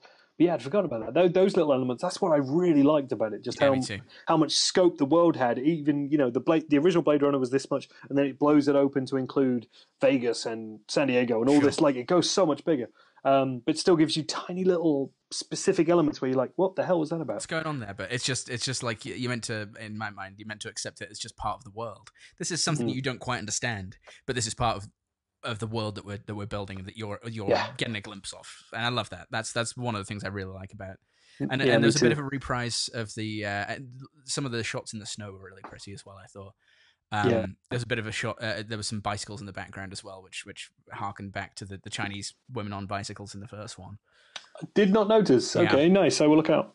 Yep. Definitely look out for that. So we go from the sea wall to. Yeah. Do we go directly to Let's go meet your daughter. Yeah, we do, don't we? Okay, that's what I thought. Yeah, I don't think there's anything else in there. It's very much just like that's going to be our ramp up to the ending. Yes. And then so we know by this point he's got a giant piece of glass or something in his guts, and he's probably not going to make it. He's covering that up under his sweet jacket, like kind of hunched over and stuff. Yeah. How many of those jackets are they going to sell? I mean, come on. Hot topic. I imagine a lot of people are buying those jackets. Yeah. Hot topic. So he goes to meet his daughter, and that's for you. That was where you got it. That's where I got it. As soon as I saw that building, I was like, okay, all right. It was nice though, because it was really only two scenes. Where you think you're the center of the universe, but actually it's this person that was a side character, which I thought was nice. But yeah, I'd already got it. But yeah, it was nice either way. So you kind of have this thing where you have the speech, and he goes in like, "Why are you doing this? Like, what is in it for you?" He goes to meet her. You get almost the handprint on the window. Does Kay die at that point? Because I felt like he dies on those steps. That's what I think, and because there's the reprise of the Tears in Rain music, and there's a big pull out, and you see him from above, and the snow's falling, and he sees the the snowflakes on his hand and stuff, and then he lies back on the steps, and then credits. But I think that is him dying. Yeah, that was what I got from it. You get almost the same that ending from the Final Cut thing that I really like, where it's that like slow build. You know, there's going to be more after we cut, but we're going to cut. Where he walks up to the glass and she comes up to the glass and he puts her hand on. I don't think he cries, but he's certainly looking sad. Yeah. And then you like bam, durr, you know, and we're out. Yeah. And I thought the ending was nicely flat and building, but I think some people would think it's not enough if they've been in there for 3 hours. I think you're probably right. I think I know because I've had a text from one of them that thought it was boring and it was dog shit. Yeah, and, that's what my mother thought. Really? Did she? That's what I wondered earlier on when you said that. She's like, so disappointing. And I was like, I loved it. I was sitting right next to her. I was like, it was amazing. I got a text earlier on that said, did the director even watch the original? You know, like what? You know, yeah, it's interesting. But I think this is going to be a very Marmite thing. Yeah, I think it's going to split audiences. I think certain people are going to love it, and a lot of people. I mean, anyone who's seeing it. We're recording this on a Saturday evening. Anyone who saw it tonight, like who went based on hype and based on like I like Ryan Gosling in Crazy Stupid Love. You know, like I think that Han Solo's in it. Yeah, they're gonna fucking hate it, and I think I fully expect at the moment. I think it's like parity on Rotten Tomatoes. Yeah, and I think it's going to fall for the audience side quite soon. Okay, I think it's like 90%, like 85 to 90%, and I expect the audience version to fall and the critic version to stay high, and it'll be one of those ones that splits audiences and critics, and there'll probably be a lot of people online who are kind of like, no, you just don't get it, you're stupid. And, nothing comes at night. Exactly, it's going to be that. It's going to be we should read some reviews. I was just thinking. I don't think we've got time. It's going to split people. It really is. Yeah. Anyway, I liked it. I don't do recommendations, but if you're going to see it, let us know if you liked it, I suppose. Yeah, I'd be interested to hear other people's opinions on it, because I think you're right that the fascinating thing about hearing reactions to it is going to be those people who you kind of like aren't sure about. It's like I mean, as well as we know each other, you weren't sure whether I was going to like it, so I just couldn't. I have no idea with this one. I think it's So it would be interesting to see how people react to it, because I think it is, and you know, just the idea that people can have such a strong, different reaction having watched it exactly the same film is really fascinating, because I don't know. Yeah, I am I turning into the Michael Bay fanboy who likes all the Transformers movies just because they're Transformers movies? I don't think so. I liked this movie on its merits. To me, it was good. But yeah, I like you. I don't tend to do recommendations, and I don't think I could recommend this to anyone, because if you don't like atmospheric, world building, kind of got to get into it type movies, then it's not for you. Which is weird, because we both liked it so much. Yeah, but we can't, because we both know how much maybe this isn't mainstream movie making, even at the level it's at. Yeah, it's weird to be able to say we couldn't tell people to go and see it. It is. Yeah, because just thinking about talking to people at work on Monday. There's one guy at work who I could probably say, yeah, you're gonna either hate or love this, but I know you'll at least sit through it. That there are other people's. There's other people's that I know who I'm just thinking they might get up and walk out. Yeah, I think so too. I was saying the same thing. People were like, how did you like it? And I was like, I liked it a lot, but and you can just see it coming, I think, with this one, where it's going to be, especially considering how many times it's already been called a masterpiece, how many times before release it was called a masterpiece, that it's going to turn, it's at some going to rub point. People the wrong way as well. Whether it's expectation, or whether it's going to rub people the wrong way, or whether people are just going to get bored because of the length and they've been in there and they had the big tango, Yeah. I just it'd be really interesting to see how this one plays out. And I just hope the people who liked it like us don't turn on the people who didn't online, but they will. It's online, that's what happens. But yeah, I'm going to see it again tomorrow as well. Yeah. And I'm thinking about going to see it again already. I only saw it last night, and I kind of want to go see it again. I think there's so much more in it to unpack. We'll probably pick up on this later, but yeah, there's a lot going on in it, and I hope people who do go and see it, who in theory are the people listening to this because they've stuck with us for a horrendous length of time, enjoyed it and are interested in other people's opinions on it, whether they liked it or not. Yeah, me too. I agree.